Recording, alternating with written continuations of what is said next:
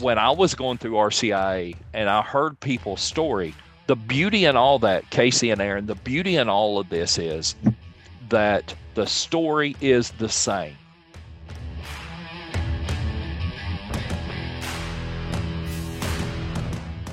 Welcome back into the Baptist Catholic Show, everybody, where we're sharing Catholicism with Baptist fervor. Baptist fervor. Yeah, that's right. So we are pumped today because we have one of our friends on the podcast with us, a former minister in the Baptist Church, the old regular Baptist Church, that is, Damon Sexton. So we're excited to have you, Damon. Thanks for coming on. Yeah. This is going to be fun. I've been looking forward to this for a long time. Yeah. Awesome. Damon unfortunately has to work with Casey too. So he, picked the short straw to come and talk to us tonight. So no, he had to say yes, is basically what we're saying. He has to work with me. Yeah.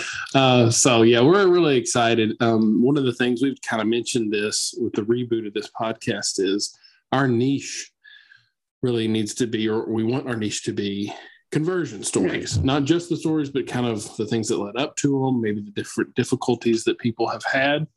That just seems like the language that we know and that people relate to. So we're excited to have Damon with us, just give his background from that old regular Baptist, but from even before that. So Damon, the first thing I think we're going to do is just kind of step back a little bit, maybe tell us a little bit about yourself first, and maybe the state of life you're in now, and then going back to those earlier days. Yeah, so I converted to Catholicism 2018. I've been married to a cradle Catholic for near 28 years now. Yeah. And we share 4 children, 4 boys. And past life, I've pastored Baptist churches, worked a lot of social services, a lot of community outreach. And so now here I am in the same office as Casey. I was kind of actually wondering if you guys, everybody said no, because I was wondering why it was so long for me to get on this show, right? Well, I've been listening. I've been a long time listener, right? Long time listener, first time caller. So that's awesome. So that's, why don't you take us back? Like, were you born into a Baptist household, or your parents on fire Baptists? No. So, as you could tell, my accent, I'm from the eastern part of the state, Eastern Kentucky. I grew up between Whitesburg and Hazard. My parents actually, as adult believers, I was probably, I think, 1979. So I was about 6 years old. And my parents had, I was so young, I didn't really realize what was going on at the time. But they had attached themselves to an old regular Baptist church, which is really not uncommon. That term is not uncommon within, and we'll get into that in just a minute. It's very regional. It's very specific, that particular sect of Baptist. Couple of years later, my dad announced a call in to preach. He entered into the ministry. He was ordained into the gospel in 1981. And then my religious life really took shape. My parents, I would consider them pretty hyper religious early on, especially when you're new to any faith. A lot of times people jump in, they're enfuegoed with it. I don't know what you're talking about. No. So, it felt like when, you hear some people say we were at church all the time. Literally, it felt like we were at church all the time. Yeah. I kind of wondered, as most teenage kids do, especially around a lot of the Baptist faiths, I had my wandering years through my teenage years. I wouldn't really call them super rebellious, but we always had faith in the home. We always had ministers over, Dad being a pastor, Mom hosted. We hosted a lot of traveling visitors, a lot of pastors, a lot of preachers, deacons that would come into the area on revivals. And so our home was really always filled with some sort of context from about the time I was 6 years old, and picked up when I was 8. Like most, I went to college. I kind of explored around, and it wasn't that other faiths weren't necessarily shared. I mean, being from Kentucky itself, it's not hard to find a church about every half mile. And so in our community, sprinkled were Presbyterian, missionary, Methodist, Free Will Baptist, really the gauntlet. What wasn't there was the Catholic Church. Yeah. It wasn't there. And so I think one of the things that gets lost in people in certain regions, especially anything east of Winchester, is that the Catholic footprint really, it's not there. And religion and faith is woven so deep into a culture that there's really no separation. It's truly how you identify with who you are as a person. Right. Yeah. And I'd always, well, what church do you belong to? What church do you belong to? As if someone owned you. Like, what do you belong to? And so that was the best way to identify back home. So Catholicism was something that I only saw on TV. Yeah, right. How it was portrayed in movies, Exorcism. Exorcism, mafia movies. Yeah. No matter how bad you were, no matter how many people you had killed, somehow or another it connected back to the Catholic Church. You were, and so that's a little bit about. I don't know how far you want to go in. It wasn't until I transferred to EKU, 1993. I met my now wife. Yeah. And she was a cradle Catholic out of the Louisville diocese. And August 7th, 1994, first time I ever laid eyes on her. And it was one of those things where, you just knew. And one of the few things my mom, I've said this over and over and over, it's one of the few things that my mom ever really said that I believe was 100% true, and that you just know. You just know when you find that person. And we were both really children ourselves, but we had grown up really as far as the East is to the West, in our faith and our practice, in some of our values and what we held true. But love kind of trumped all that. Yeah, that's cool. That's good. Can you tell us more about what is Old Regular Baptist? So Casey was raised missionary Baptist. We went to just a Baptist church. Both of those churches belong to the Southern Baptist Convention. Right. So there's a lot of similarities in the two churches that we attended, but this seems to be something different.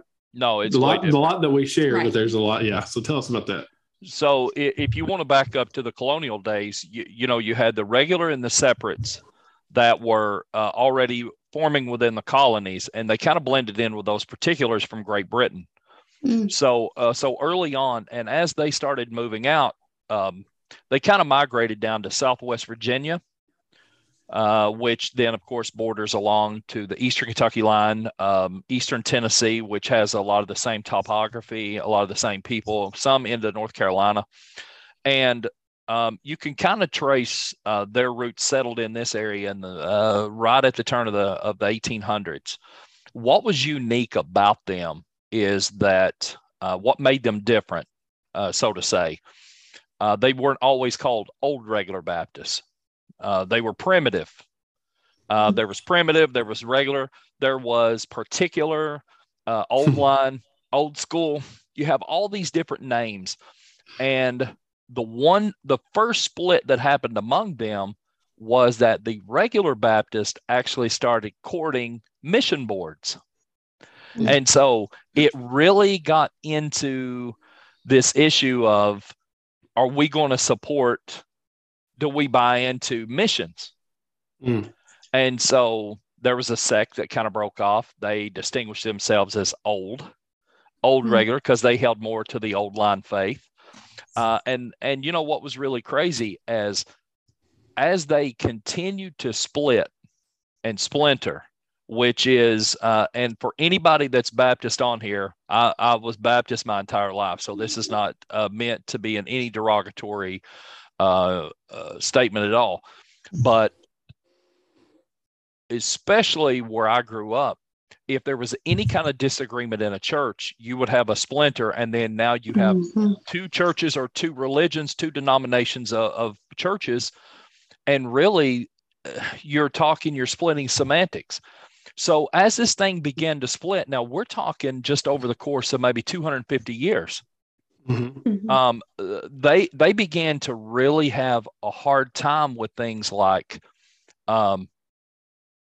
preachers who were being sent to seminary, Sunday school, music in church. So I don't know that we really started splitting over doctrinal issues as much as people were just kind of drawing lines in the sand. They were digging in and saying, hey, so what I actually came from was the old hard line that was anti-mission board, anti-Sunday school.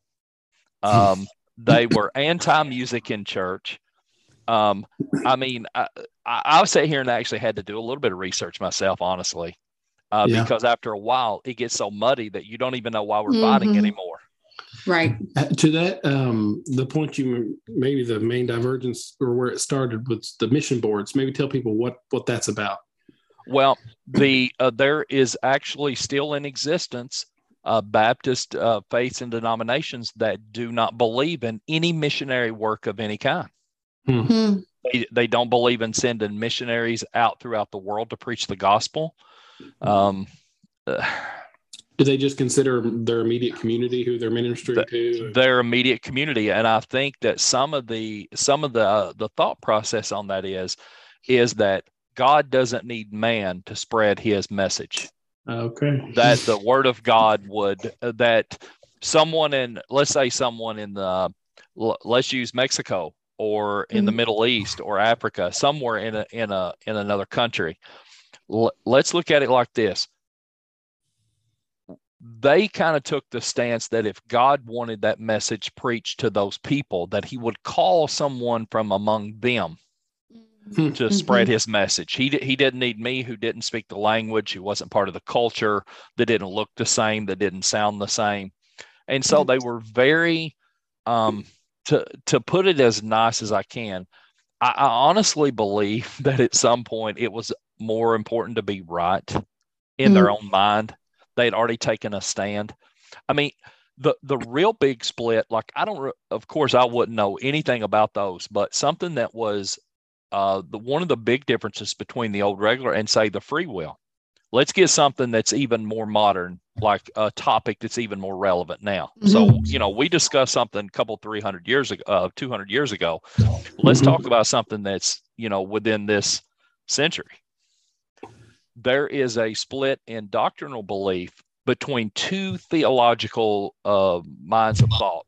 One is the Calvinistic, John Calvin, and his Calvinistic doctrine, the absolute doctrine. So to say, your 5 points of Calvinism. And then where the free wills, the generals, most of your Southerns would fall in line with was a doctrine called Arminian. Jacobus Arminian. Free will. The free will of man. So doctrinally, you're looking at, even in the old regular Baptist churches themselves, even today, you have factions that have really splintered off and said, we're more along the line of the John Calvin side. And well, no, we're more along the free will of man. So they're still the same denomination, the same sect of people, and they don't worship together. They don't take communion together. You're not invited to attend their churches, but yet they hold the same name banner, which really causes a lot of confusion. You started to see the decline of that membership over the last 40, 50 years significantly, even in the region. Well, so what about your experience with that, where you're all more on the Calvinistic side or the Calvinistic? Yeah, that's fascinating. That's fascinating to me, because that was a point of really contention for me, as I was coming to the churches in that missionary Baptist, part of the Southern Baptist, variety. We wanted to hold once saved, always saved. Or, right. Calvin might have said perseverance of the saints, right? Correct. You didn't do anything to earn it. Yeah. You didn't do anything to earn it. Yeah. And so he's going to keep you in it, and there's nothing you can do to lose it. So we wanted to hold that, but at the same time, we wanted to hold out for free will. But it was like, well, once you're once saved, always saved. Can you engage that free will to not be? So it was for me, it's really a lot to think about. And honestly, it's more than I can wrap my mind around, because that's not how I was raised at all. Yeah, because a good point is you went to a Baptist church with me, but before that you were non-denominational. Right, I was non-denominational, and no, I don't know that like growing up, we didn't talk about doctrine things like in general. Like it wasn't like things were preached, but it wasn't, this is what we believe so much. You know what I mean? Yeah, Aaron, and if it's okay with you, I want to go ahead and comment that if I had been just a regular congregant, this probably would not have been something for me. But because I was called into the ministry at such a young age, I was always around these church elders who, now, I don't know how deep you want to go into some of this, and I don't know what questions are, but I do want to make this difference for anybody that's listening that may be, because it can be confusing. It can be very, you have to be very careful with how you play the words, how you use certain words, because people who believe it, they believe it to the grave. Right. And it could be, I mean, look, this has split families, it's split churches, it has caused more confusion and more contention. But when you look on the John Calvin side, and this was the side that I was on and that I preached. I was ordained 22 years and had preached about 18 months before that. And really, a majority of my sermons and how I looked at the deliverance of man's soul was that God knows them that are his. You're looking at standing in the middle of time, and he knows them that are his. And in his time, when he calls them out into repentance, then they will come. They will answer that call. Only he knows who those people are. Yeah, right. Now, on the other side, on that on that Armenian side, there is an effectual calling. So that the gospel is preached, the light is shined in, the light kind of, light doesn't change the contents of a room. It merely reveals what's in it. Right. So in their case, what they're saying is all the light does is the light of God shines into a dark sinner's heart, and it reveals within him the emptiness that he possesses, the absence of God. But it is not until the seed that is sown, being Christ, that witnesses, that then takes upon its life. So then they started splitting. When does that spiritual life begin? Upon conception or birth. And it's the same fight we're fighting now with the pro-life, pro-choice movement. Yeah. So those Calvinistic believe that life begins upon conception of the Holy Spirit, because God knew who they were from the beginning, and they were always planted with that seed of acceptance. And then those on the Armenian side says, well, no, life begins upon the birth, your new birth into Christ, and you choose whether you're going to live that life or not. Yeah. Once you hear the gospel, you can either reject it or accept it. And so, I mean, I can't say that it's silly, because to say that it's silly would offend people. It would offend cultures. It would offend people's true convictions in their heart. What I can say for me is that I personally lived a very sheltered, the mountains have a way of sheltering you from a lot of things and a lot of doctrinal, and especially when you block out the opportunity or when theology and seminary is discouraged, there's a lot of things that you're not opened up to, and you only believe what you've been taught. Yeah. So you became Catholic in 2018.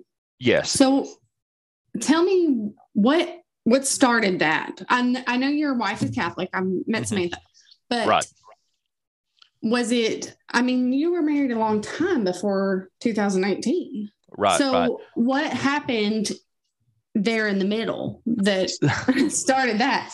Yeah. So, I mean, it wasn't a mystery when we got married that we were two different religions. I was already in the church. She was born in the church. And so I didn't just wake up one day and say, wait a minute. I will say the biggest lie I ever told myself, and I actually started writing this in a journal one time, but the biggest lie I ever told myself was, I'm marrying Samantha. I'm not marrying the church. Yeah. That shows you the level of thought and naiveness on my part with what I truly was getting into. Okay. And so my conversion after 22 years in the gospel and congregations that I had preached to multiple states did not come with one day waking up and say, I think today I'm just going to go ahead and be Catholic. Because it wasn't a shock to me. I'd been to Mass. I'd been to our 3 of our children had been born and baptized into the church. We'd been through 2 confirmations. It wasn't a secret what I was getting into. But when our youngest child was born, he will be 11 in June. Our schedule was this. Sunday morning, I would get up and drive from Lexington to Hazard, Whitesburg, Pikeville, Prestonsburg, Kingsport, Tennessee, Wise, Virginia, wherever that I was called to be preaching that particular Sunday. And so after 22 years of really picking up and leaving the family, now Samantha went with me quite a bit. And she probably, I'll give her credit, she went more with me probably than I did with her because I had church obligations. I had, I felt justified in that because I had congregations to tend to. But it really fell on my heart. I mean, heavy. Was this truly God's plan for me as a minister? He had given me a wife. He had blessed me with 4 children. My immortality and my posterity. I look with 4 boys every single day, and I thought, is this truly God's plan that we have built these tent poles of faith in our home, and we teach them? We're teaching them just about the same things, but yet I'm leaving them when it's time. And I was the stranger. Yeah, I was the alien citizen. I was looking in from the outside, looking in to all the grace that God was giving my family. They were getting to take communion together. That everything I was preaching to, I felt like a hypocrite. I'll be honest with you. I felt like a hypocrite because I was telling other people and giving them advice on how to live their life, but yet I was forsaking my own family and leaving them at the altar. And so I began to get burdened, and I never really questioned whether I would like the church. But it was such a culture shift for me. Yeah, right. Big time. I was afraid, even at 44 years old, I was afraid of what the blowback would be. How can we ever trust anything he ever said? Because he's been preaching to us this long. How can he change his mind? My parents even came to the point of, what did we do wrong? Yeah, right. What did we do wrong? We've raised you a certain way, and now you have turned your back. So those were the things that I wrestled with. It wasn't the inward struggle of what was right or wrong. Biblically, it was more of a fleshly and emotional pull. For me, it was the emotional strain. It wasn't the conviction from God. But here's the thing. God's conviction in my life, he gave me a burden that I needeth not to be ashamed of. He drew me the same drawing power that pulled me in as an adult believer to be baptized into the Catholic faith. I mean, into the Baptist faith. I'm sorry. It was the same draw and pull and burden that it needeth not to be repented of. It wasn't a sin, but it was that burden and pull. And I yielded to that. And what was amazing to me, it was truly, truly, truly amazing to me, is that when Samantha would go to church with me, she would have to put up with and suffer a lot. A lot of preachers would target her. They would always put a sermon around, about call no man father except our Father in heaven. They would always slide in something about, Virgin Mary, or something that was very stereotypical that they believed. Yeah, right. They didn't really know the factual. They didn't really understand the Catholic Church. They were merely regurgitating what they had been taught. But what I found so unique and interesting, and it was the final straw for me, was that the Catholic Church embraced me. Yeah, right. Yeah. That the church didn't question me. The church didn't throw mud at me. Mm-hmm. That they accepted me into the marriage ministries. They accepted me. Everything Samantha was a part of, I was the tag along. But at no time did I ever feel like that I was the object of some slur or some smart comment or something that was unnecessary. And she often was. And it was so off-putting to me that I thought, you know what? I can't even continue to allow the mother of my children to continue to be beat, because what they're not seeing is, and it's my own family, they are not seeing that the procreation of these 4 boys, they are me. So when they're trying to hurt their mother, they are destroying, they are killing independent Damon. Yeah. They are chipping away at that. And it became so, it just became to a point that I took a deep breath. I actually went and talked to Father Paul Prabel before I even came back and told Samantha, because I knew once the feet were in the pool, I was at a point of no return. So this was a 6-year journey for me. Yeah. 6 years. And it was laborious, and it was hard to fake. Yeah, right. Me knowing my heart was not staying, but yet had a commitment. I just couldn't, I just couldn't do it anymore. Yeah. That's really powerful. And it reminds me of I was watching a talk. It was a guy giving his conversion story. And the key line and what ended up being the title of the talk itself was something like, love creates or builds a bridge for truth to pass over. Love builds a bridge for truth to pass over. So what you're talking about, what you're witnessing to, is the love of the people within the Catholic Church, right? And their acceptance of you, started to build a bridge to where at the appropriate time, at the time, the appointed time, truth could then pass over, and then you could come into that full communion. You can only imagine that the opposite might have been true if every time you came to something, kind of like, Samantha had gone through, that you had just been pushed out, mocked, or, looked down on. I think it's huge. It's a lesson for us all. I do want to tell you too, it's very hard to father teenage boys. For teenagers in general, it's hard. You guys, I'm telling you, it's coming. Now, it's not that it's impossible, but we were just going to drop them off at your house. You should, because I'm well equipped now. I have Leighton just turned 13. Our oldest son now will be 26 in November. And I remember a little bit of a discipline issue. It wasn't a huge thing, but I was giving him this biblical spiel as as not only his earthly father, but as his spiritual advisor. And here is what the 17-year-old says to me. What do you know about it? You're not even Catholic. And he wasn't wrong. Right. He wasn't wrong. It was a disrespectful thing to say. Right. Sure. But there was so much truth in it that in that moment, I truly couldn't understand what he was dealing with his faith and his discoverance of who he was. Yeah. Because in his eyes, even though I was his father, I really was an outsider. I didn't get it. Yeah. You didn't get it quite right. Right. That's exactly. So I don't want to get down a rabbit trail here, but I will point out that, you're talking about like having to make kind of concessions for your family, putting the ministry first. And I'm just going to put this out there that I think that's a big part of why we have a priestly celibacy.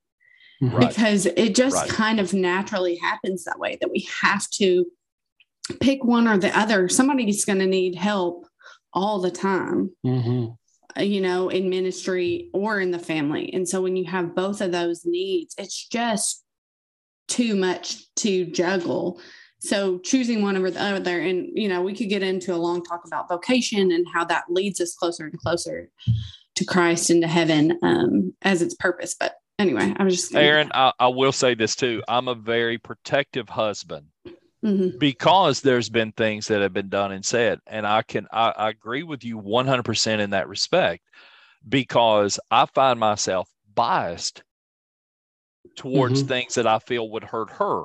And I could see where that could really become a distraction for a priest if they were allowed to be married, that if their natural wife took upon some sort of stance in the church, how hard it would be to maintain a neutrality and still be true to the faith itself. What is the best for the greater good?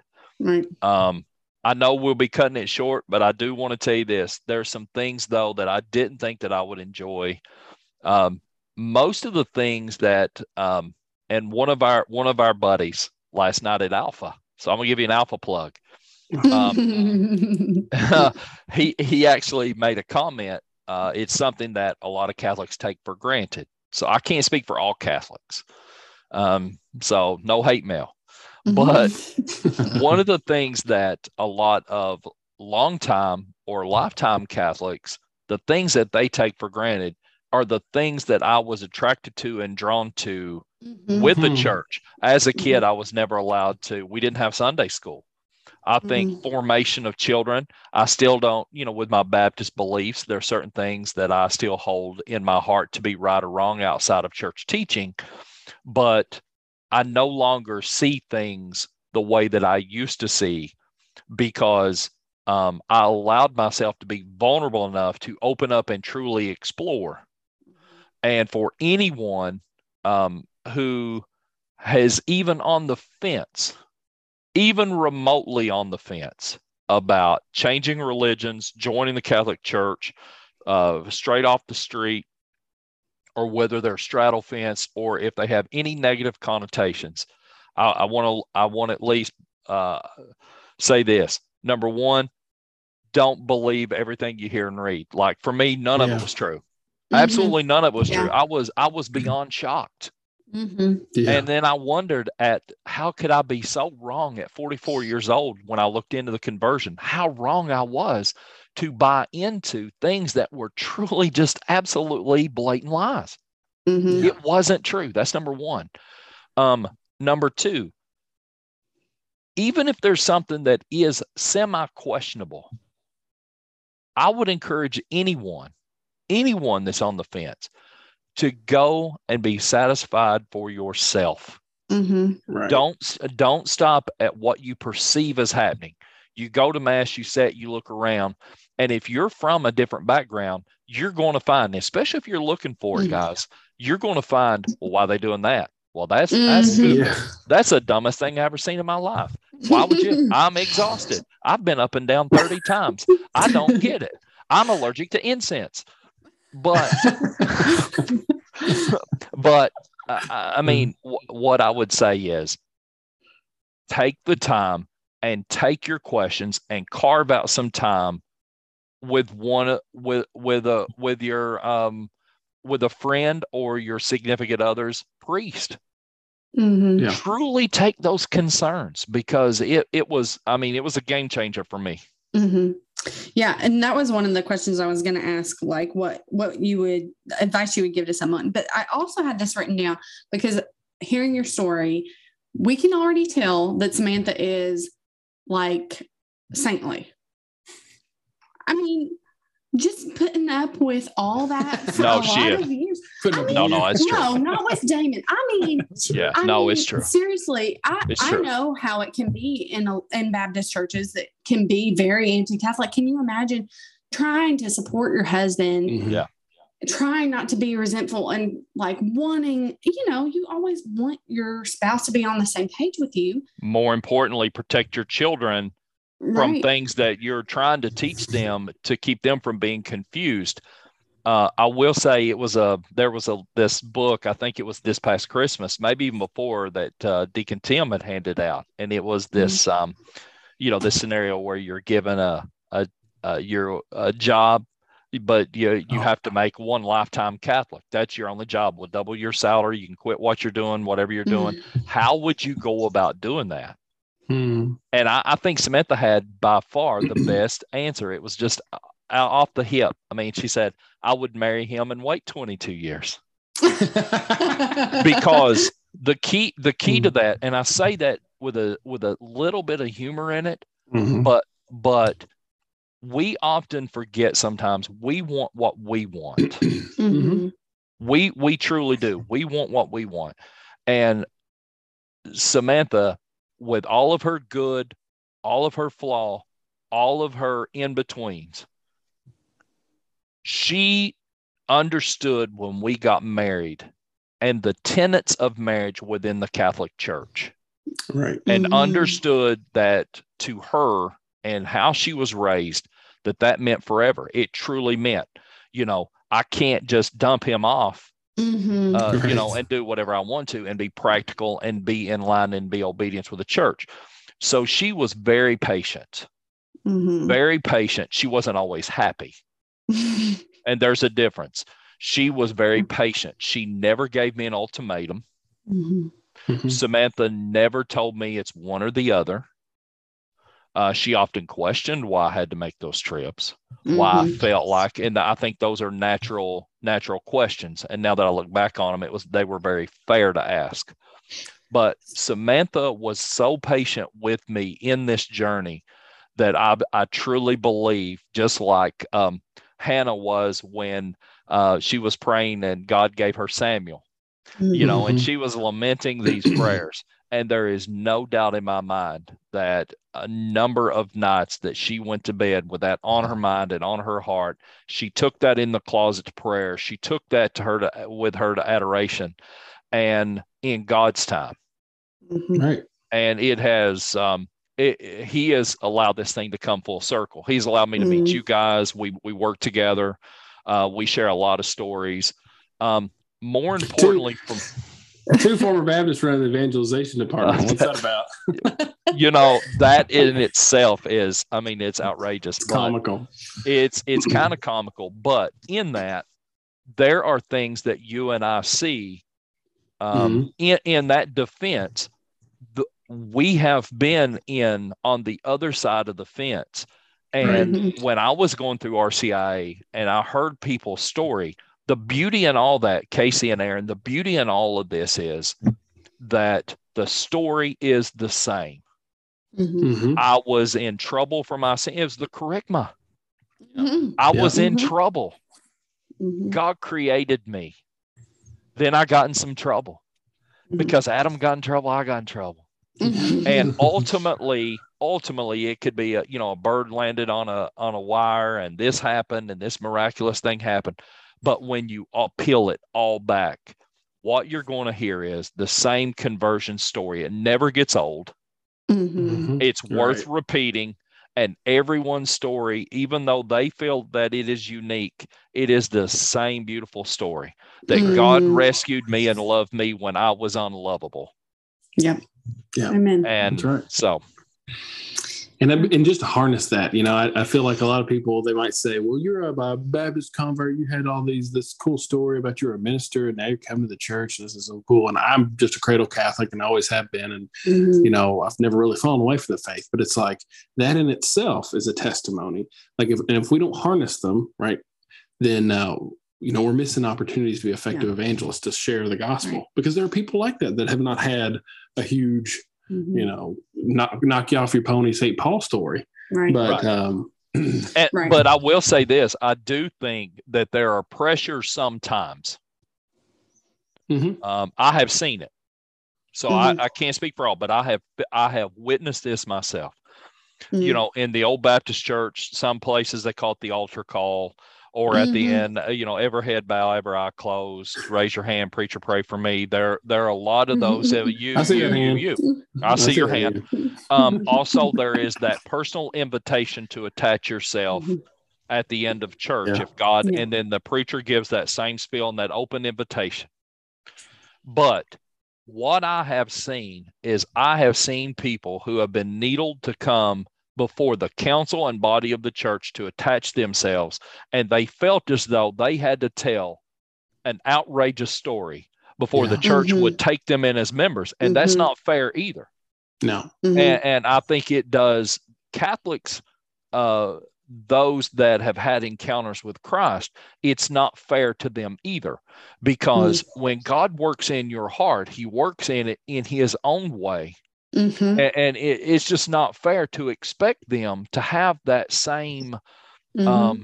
It's just not. And also, you hear Catholics say, "Well, I don't really know how to evangelize. We were never taught that." That's just not something Catholics do. And that goes right back in. They're buying into the same stereotypes that I believed about the Catholics. They go to church, they don't read the Bible, they don't question anything. I have found that to be farther. I couldn't find that farther from the truth. I have found some that are well-read, well-versed, and it may be, I wouldn't even say the word faux pas, but truly, I don't think that they understand when the Apostle Paul was on his journeys, okay, everything he came about, when he was in front of King Agrippa, when he was on trial for his life, he told one story. He stuck to the one story. He didn't make up anything. He didn't divert from that. He only told what he had experienced. And I think that's something that I want people to understand that may be listening, is that you don't have to create multiple stories to get Christ's story over. Yeah. It never gets old.